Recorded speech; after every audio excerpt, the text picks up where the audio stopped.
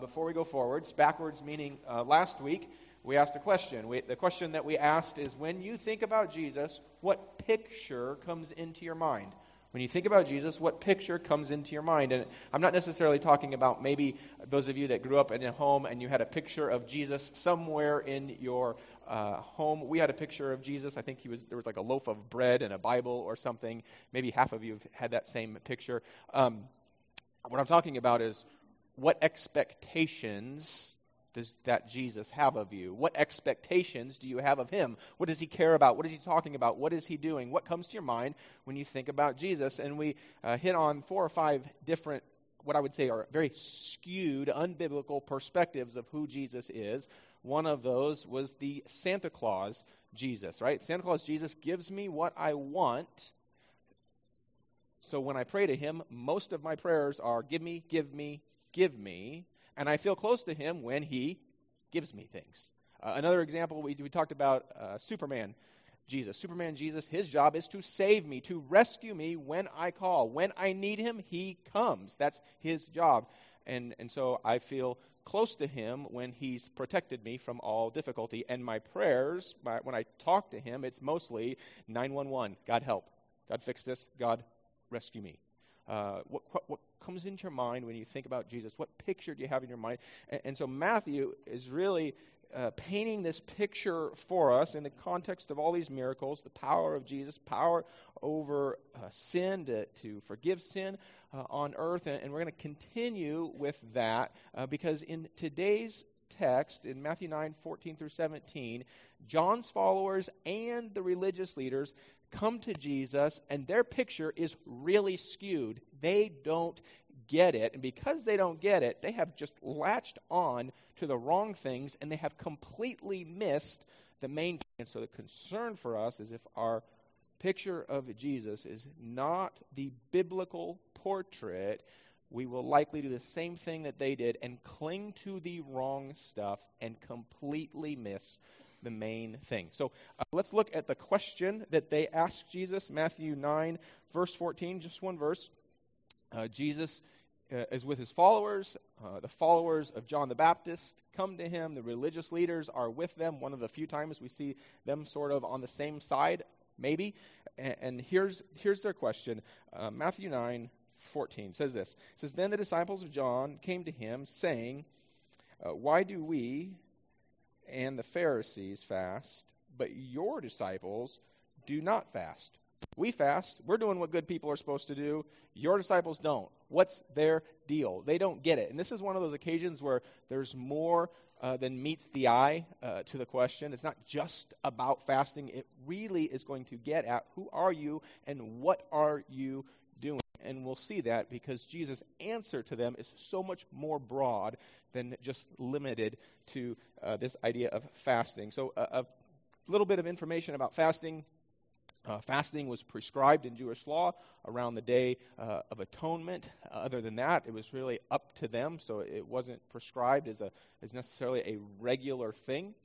Early rabbinic writing shows us that some religious groups, did a voluntary communal fast on Mondays and Thursdays, and so there's a fair amount of support that that's what's in mind here, that John's followers and the religious leaders are participating in this voluntary communal fast on Mondays and Thursdays. They're doing it, and they're looking at Jesus and his followers who aren't and saying, what gives? And so this is kind of something that happens often, where a group of people will take something that's good, fasting is good, and then they'll add to it their own man-made expectations and then judge others who aren't fitting the mold that they've created. Their judgments are 10% Scripture and 90% man-made additions to it. And so this is actually something that is fairly common, I think, in our own lives. We'll take something that's a good thing, add some man-made expectations, and then look at other people who don't do what we think they should, in the same way that John's followers and the Pharisees are looking at Jesus' followers. For example, I grew up at a church that had a Sunday morning service, a Sunday night service, and a Wednesday night service. And some of you grew up in something like that, and nothing against that. All the services were useful. All the services were meaningful.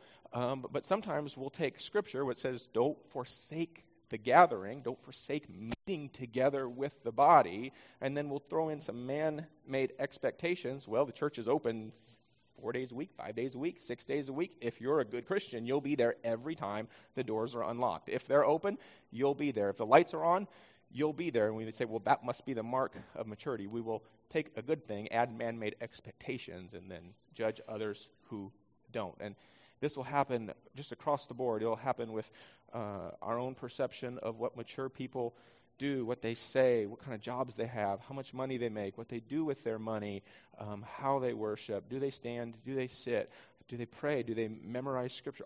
All of these things, we tend to add man-made expectations and then look down on those that don't fit the mold. Man-made expectations are exhausting. They're enslaving. They are ensnaring.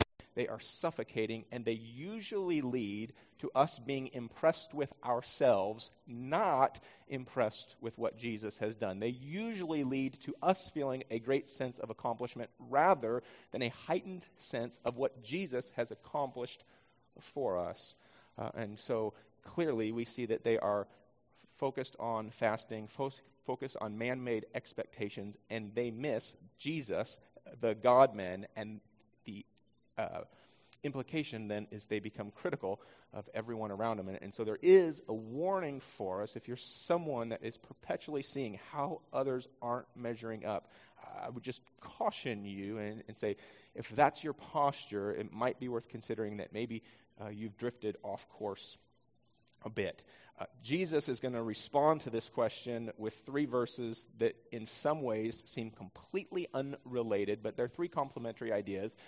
But initially, he's going to address their question by focusing on 2 contrasting ideas, one celebrating, one mourning. And initially, it doesn't make a ton of sense, but theologians have spent a considerable amount of time studying the text and the culture, and the consensus is that as Jesus criticizes them for mourning, he's referencing their posture in fasting, that they have a depressing, mournful posture in their fasting, mourning the spiritual darkness that is pervasive in their land. And keep in mind, before Jesus came, you've got, at least from Scripture's standpoint, 400 years that feels like God is silent, he's not doing anything, he's not helping, our situation's getting worse, not better. They had expectations for what their life as a group of people, as a nation, would look like, and real life is not fitting in well with those expectations. There's a sense that their nation is shrouded in spiritual darkness, and Jesus comes at them for that mourning posture that they have. And so I wonder if maybe some of us today might feel like they did then, that as a people or as a group, we are shrouded in spiritual darkness. And maybe for you, it's even more personal than just a large group of people or a nation or humanity as a whole. Maybe it's your own personal sense that you yourself are shrouded in the spiritual darkness, or the spiritual darkness that you see in someone that you care about. We mourn that. We mourn when things go from bad to worse. We mourn when it looks like, seems like God's not stepping in, God's not intervening, God's not helping. I mourn in my extended family that some feel their worth is based on their success. I mourn the condition of a number of marriages in my extended family. We mourn these things when we see the pattern of sin and we see the pattern of destruction, and it doesn't look like God is doing anything to fix it. We see that Jesus' followers stand out. Culture, their peers, the other religious leaders feel shrouded in spiritual darkness. Jesus' followers, because of their proximity to him, see that he's overcoming evil, not being overcome by it. Jesus' followers stand out because they are not following the religious traditions of their culture. They're following Jesus. Jesus' followers stand out because they're not doing what their peers expect them to do. They're following Jesus. And so the first point related to Matthew 9:14 is gospel living, kingdom living. Following Jesus will set you apart. It will make you stand out. I think about friends of ours who are headed to Papua New Guinea this year.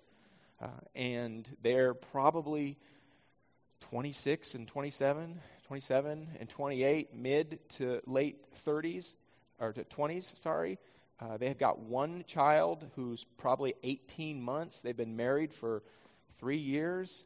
They are setting the mission of God in front of what culture says newlyweds and young parents should do. They are setting the mission of God ahead of what their parents expect and want them to do. They're setting the mission of God ahead of the financial and career and professional aspirations that they have. And so there is this thing where gospel living, kingdom living, following Jesus will at times even set you apart, will even cause you to stick out among God's people, among Christians. So let's continue in Matthew 9. I want us to see how Jesus responds to this question, how he hears their question but knows their hearts, and so he addresses the much larger thing they're asking: who are you? What are you doing? And we're going to see that in, I think, a rather unusual way. Matthew 9, 15, 16, and 17. And Jesus said to them, "Can the wedding guests mourn as long as the bridegroom is with them?" Question mark. Can they mourn as long as the bridegroom is with them? The days will come when the bridegroom is taken away from them, and then they will fast, or then they will mourn. Verse 16.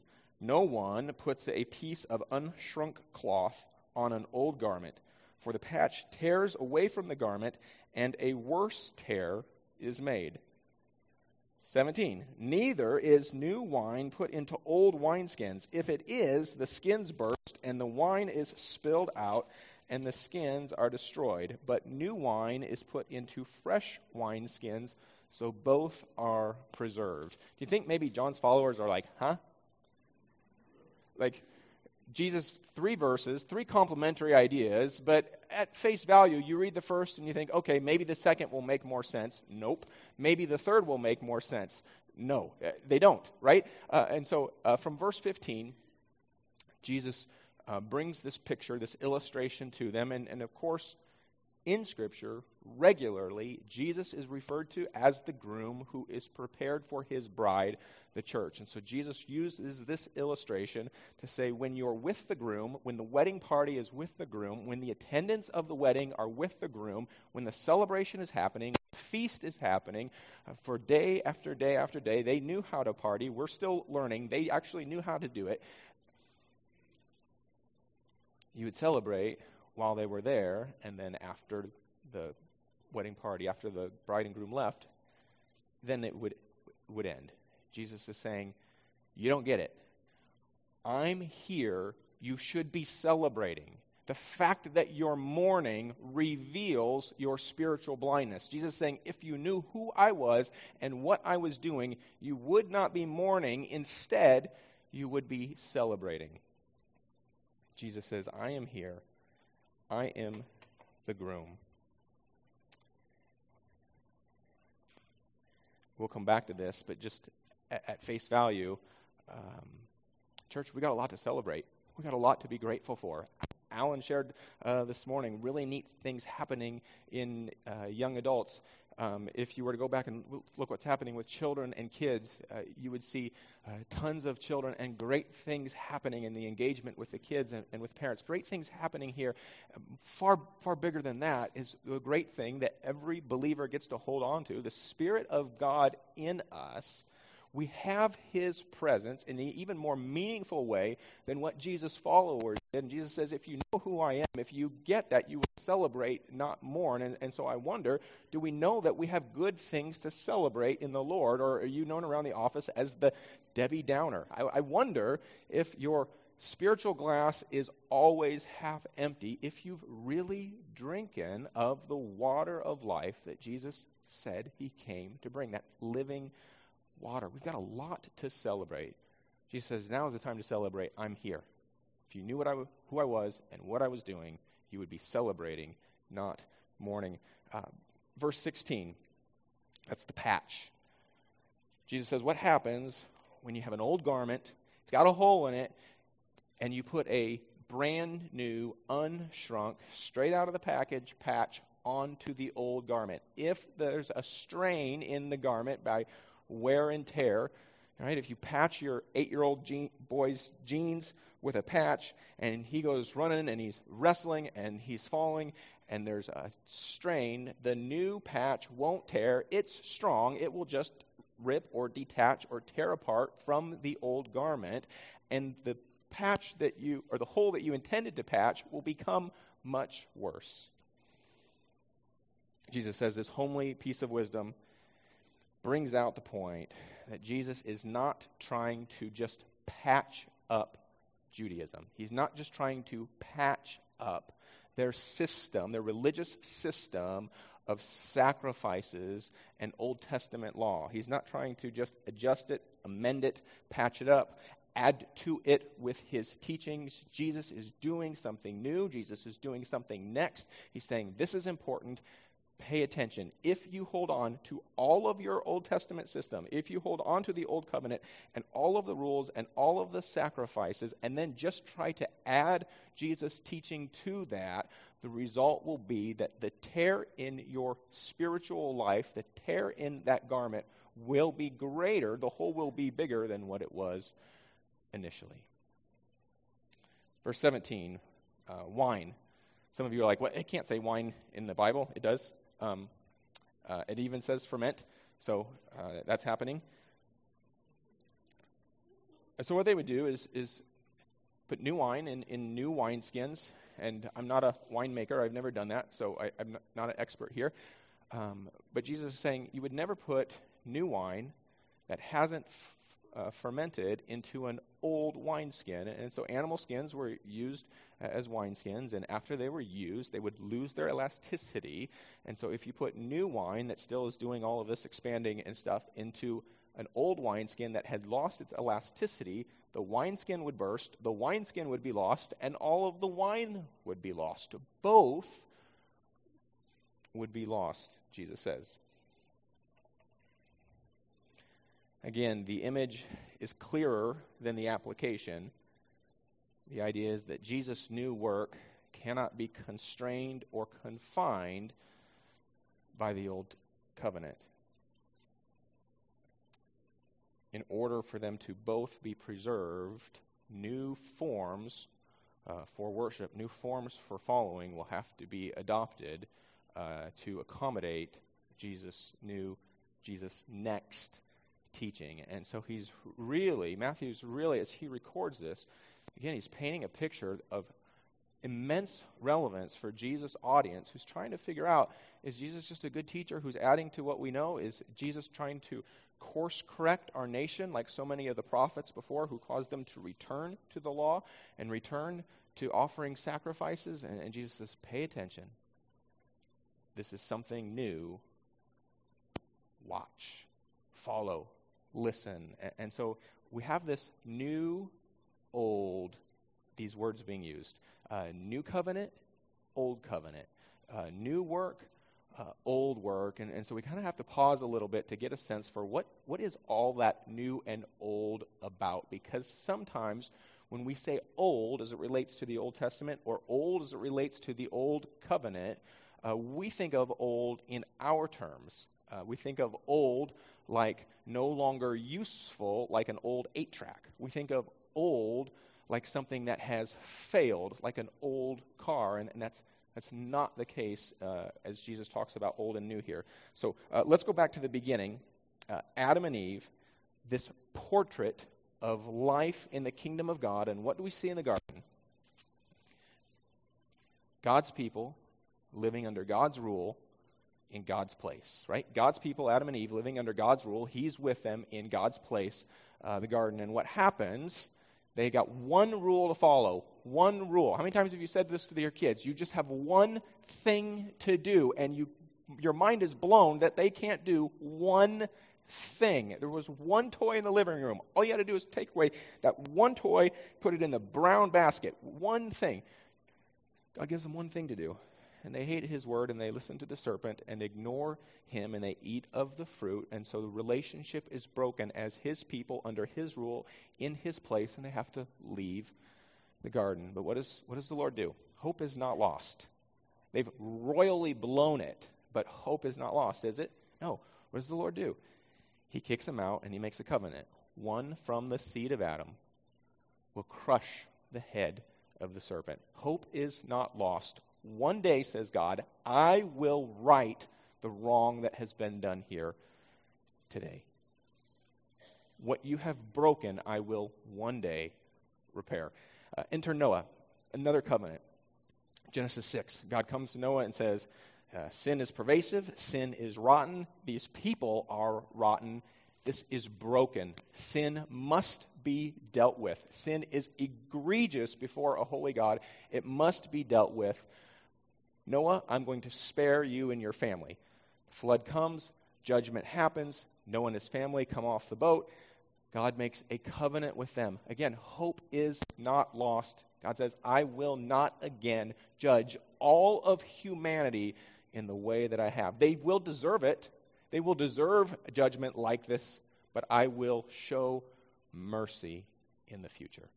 I will show mercy and will not judge the whole world, even though the whole world will be deserving of judgment. It's another covenant, another deal, another promise from God. Enter Abram, whose name would be changed to Abraham. God again continuing his covenantal work of restoring humanity, restoring his rule, restoring his people, undoing what they've broke. God says, Abraham, through you, all the nations of the world will be blessed. I'm going to make you a people, the people of Israel, and through you, all the nations of the world would be blessed. Again, hope is not lost. God promises to bring this about. He says, Abraham, you're not going to be able to do it. You're not going to be able to fulfill your end of the deal. I'm going to do this, says the Lord. And if you've studied Abraham's life at all, you know Abraham's life, for the most part, was a series of failures and God rescuing him, right? It wasn't Abraham's ability to live up to the deal. God himself said he would do this work. Abraham, Isaac, Jacob, Joseph, King Saul, King Solomon, King David, up and down, right? 2 steps forward, 3 steps back. Evil continued.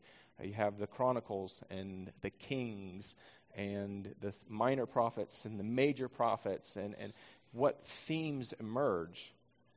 Humanity cannot keep its end of the deal. No matter what God's arrangement with us is, the history of the Old Testament, the history of the people of Israel, our history is a covenant-breaking history. No matter what deal is made, whether it's 613 laws as part of the law or just one in the garden, we can't keep either. Can't keep either. We cannot keep our end of the deal. God's people are plagued by sin, separated from him by their sin, cast out of his land because of their sin. We see the Israelites all the time, up and down, right? They're in captivity, then they're released. They wander away from the Lord. They ignore his voice again, so they go back to captivity. I mean, don't sometimes when you read through the Old Testament, you wonder how many times you got to be captured before you stop doing this? Like, how many times does this bad thing have to happen before you'll realize that God's path is a good path? What God has for you is good. Go that way. How many times in our own lives have we gone the same way repeatedly to our own detriment, to the detriment of those that we love and that we care for? Ephesians, I think it's Ephesians 2 or 3, 1 through 3, describes what we're like before Jesus. It doesn't describe, it's not a pretty picture. It doesn't paint a pretty picture. I have it written here somewhere in my notes, but essentially Ephesians describes us as people who are consumed, are driven by our appetites, people who follow the way of culture, people who worship the devil, people who are by nature, Paul says, children of wrath. Not a flattering portrait.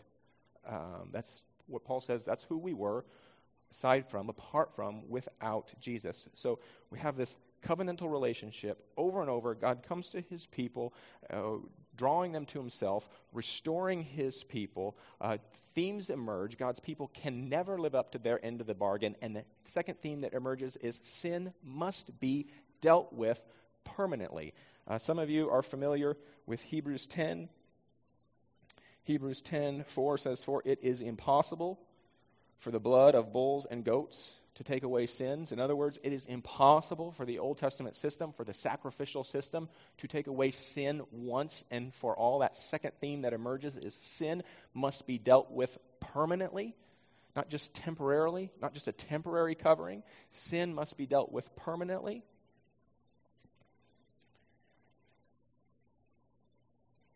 The whole of the Old Testament, up and down, such a rocky road, so much instability, right? So much pain. So, like, judgment is just always looming. Judgment is always around the corner.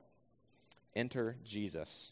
If you have your Bibles, turn back to Jeremiah 31. Sometimes we say new covenant. Sometimes we say new work. We talk about what Jesus did is bringing about the new covenant, and new sometimes implies that it was sort of an audible, like God got to the line of scrimmage in the football game. He looked around, realized that the defense was his own defense, and he calls an audible. So we just have to see that Jesus is not an audible. Written in Jeremiah 600 years before the birth of Jesus, we see a description of what Jesus would do and the newness or the nextness of his work. Jeremiah 31, just a few verses, 31 through 34.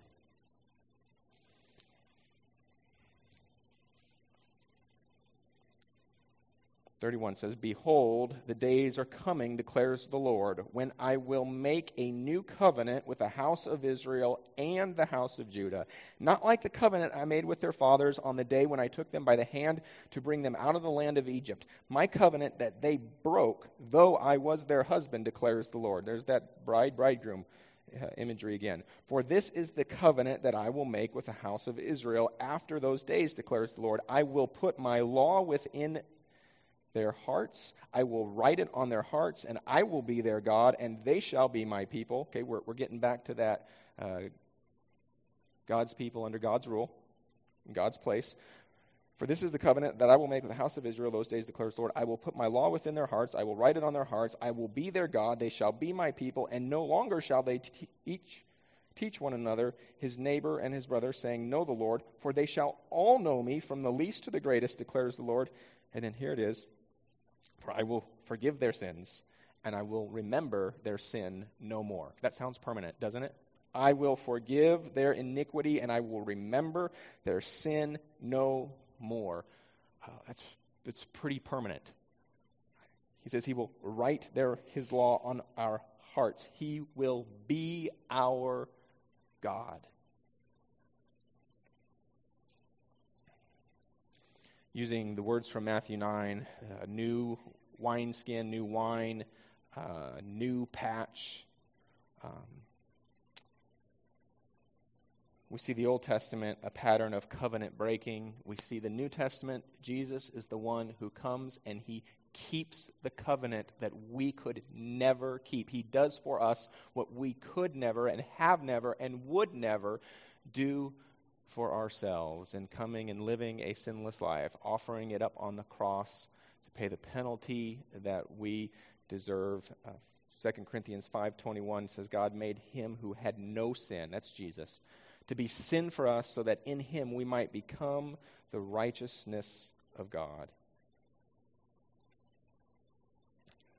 Our sin in Jesus has been dealt with once and for all. Sin needed to be dealt with. It's always been needed to be dealt with.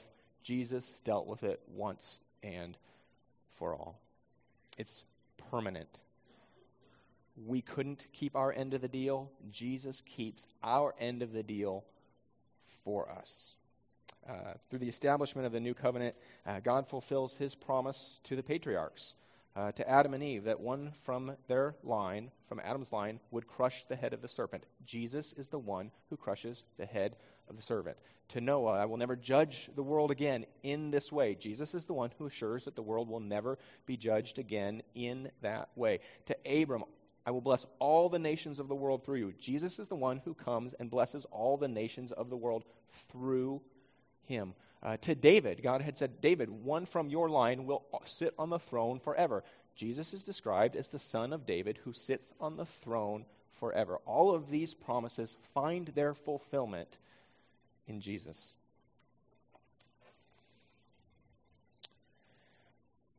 What do we get out of the deal? Two things: permanence and his presence. The second point this morning from verses 15 through 17 is not just gospel living sets you apart. Gospel living sets you free. What do we get out of this deal? The first is permanence, right? In Jeremiah and in Ezekiel 36 and 37, the idea is that he will forgive us our sins. He will remember them no more. We read elsewhere, as far as the east is from the west. That idea fits here.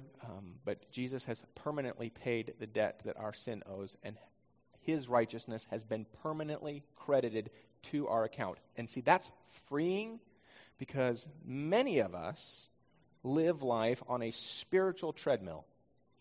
Wake up, get on the treadmill, run as fast as we can, trying to do as many good things as we can, trying to go faster and faster, earning God's favor, doing more good things to be approved by him and others, and maybe even to ourselves, and we never get off. We wake up every day and get back on that spiritual treadmill. It's exhausting. When we understand that Jesus' perfect righteousness has been credited to our spiritual bank account, where it never depreciates, never goes down, never is robbed, never is stolen, we understand that our posture, our position, our standing before God is permanent. It will never change. It's not contingent upon future perfect behavior. It's contingent upon what Jesus already did. And Jesus said that it is finished. We get permanence. We get to get off the treadmill of trying to prove ourselves worthy or earn favor. And we enter his rest forever. And that permanence is significant because we're reminded every day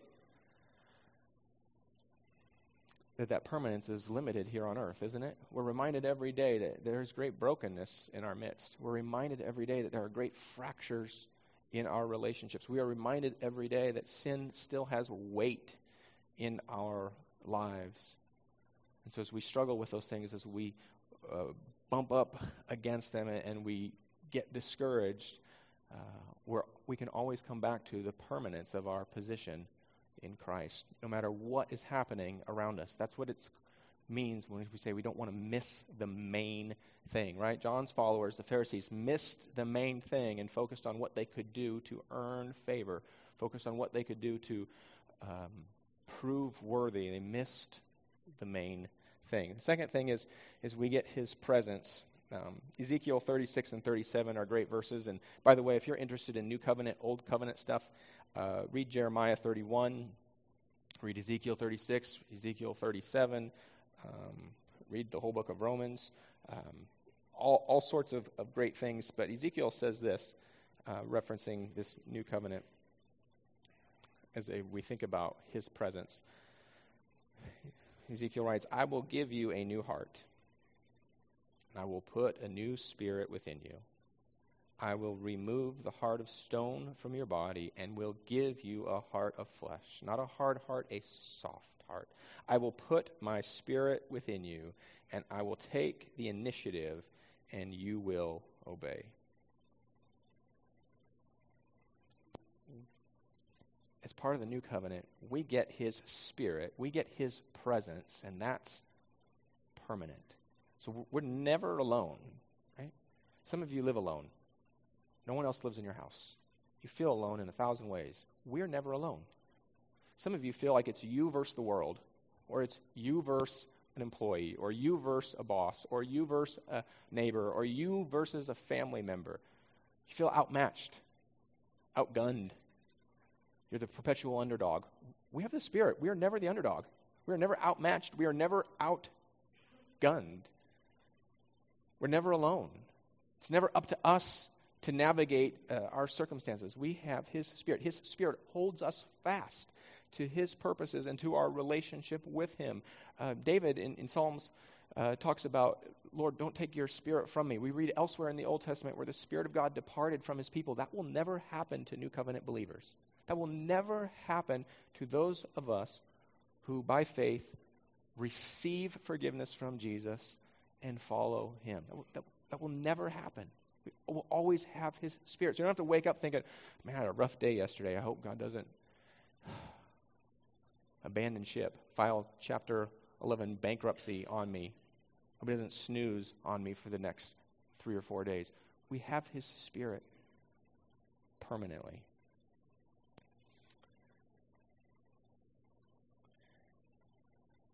Revelation 21 is a great spot for us to end.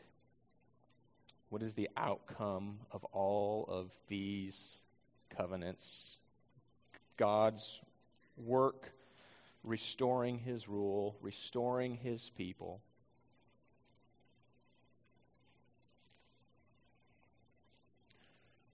Revelation 21 records what John saw. Listen to this. Then I saw a new heaven and a new earth. For the first heaven and the first earth had passed away, and the sea was no more. And I saw the holy city, New Jerusalem, coming down out of heaven from God, prepared as a bride, adorned for her husband. And I heard a loud voice from the throne saying, Behold, the dwelling place of God is with man. He will dwell with them, and they will be his people, and God himself will be with them as their God. He will wipe away every tear from their eyes, and death shall be no more. Neither shall there be mourning, nor crying, nor pain any more, for the former things have passed away. And he who was seated on the throne said, Behold, I am making all things new. Write this down, for these words are trustworthy and true. And he said to me, It is done. I am the Alpha and the Omega, the beginning and the end. Does that kind of sound like Genesis? Does it kind of sound like the garden? God's people, under God's rule, in God's place. It's how we started. And God is actively working in history to restore humanity to himself, to restore his rule, to restore us to what he created us for. Some of you today might relate to the religious leaders and to John's followers. They were far from Jesus. Because of their proximity to Jesus, their perception was that evil was overcoming, and they didn't see that Jesus was overcoming evil, and so they missed the main thing. If you're here and you're missing the main thing, Romans 10 says, if we confess with our mouth and believe in our heart that God raised him from the dead, we will be saved. If you confess with your mouth, if you repent and follow by faith. What is faith? Believing and obeying, head and heart, right? Believing and obeying, head and heart, following Jesus. You will be saved. If you're here today and you're there, you get it. I would say don't let what you see happening around you cause you to despair or doubt that Revelation 21 is what is next for us. Doesn't matter who is in charge, doesn't matter what country is ruling at the moment, doesn't matter what persecution exists or doesn't exist for God's people. Revelation 21 is what is next for us. Praise the Lord.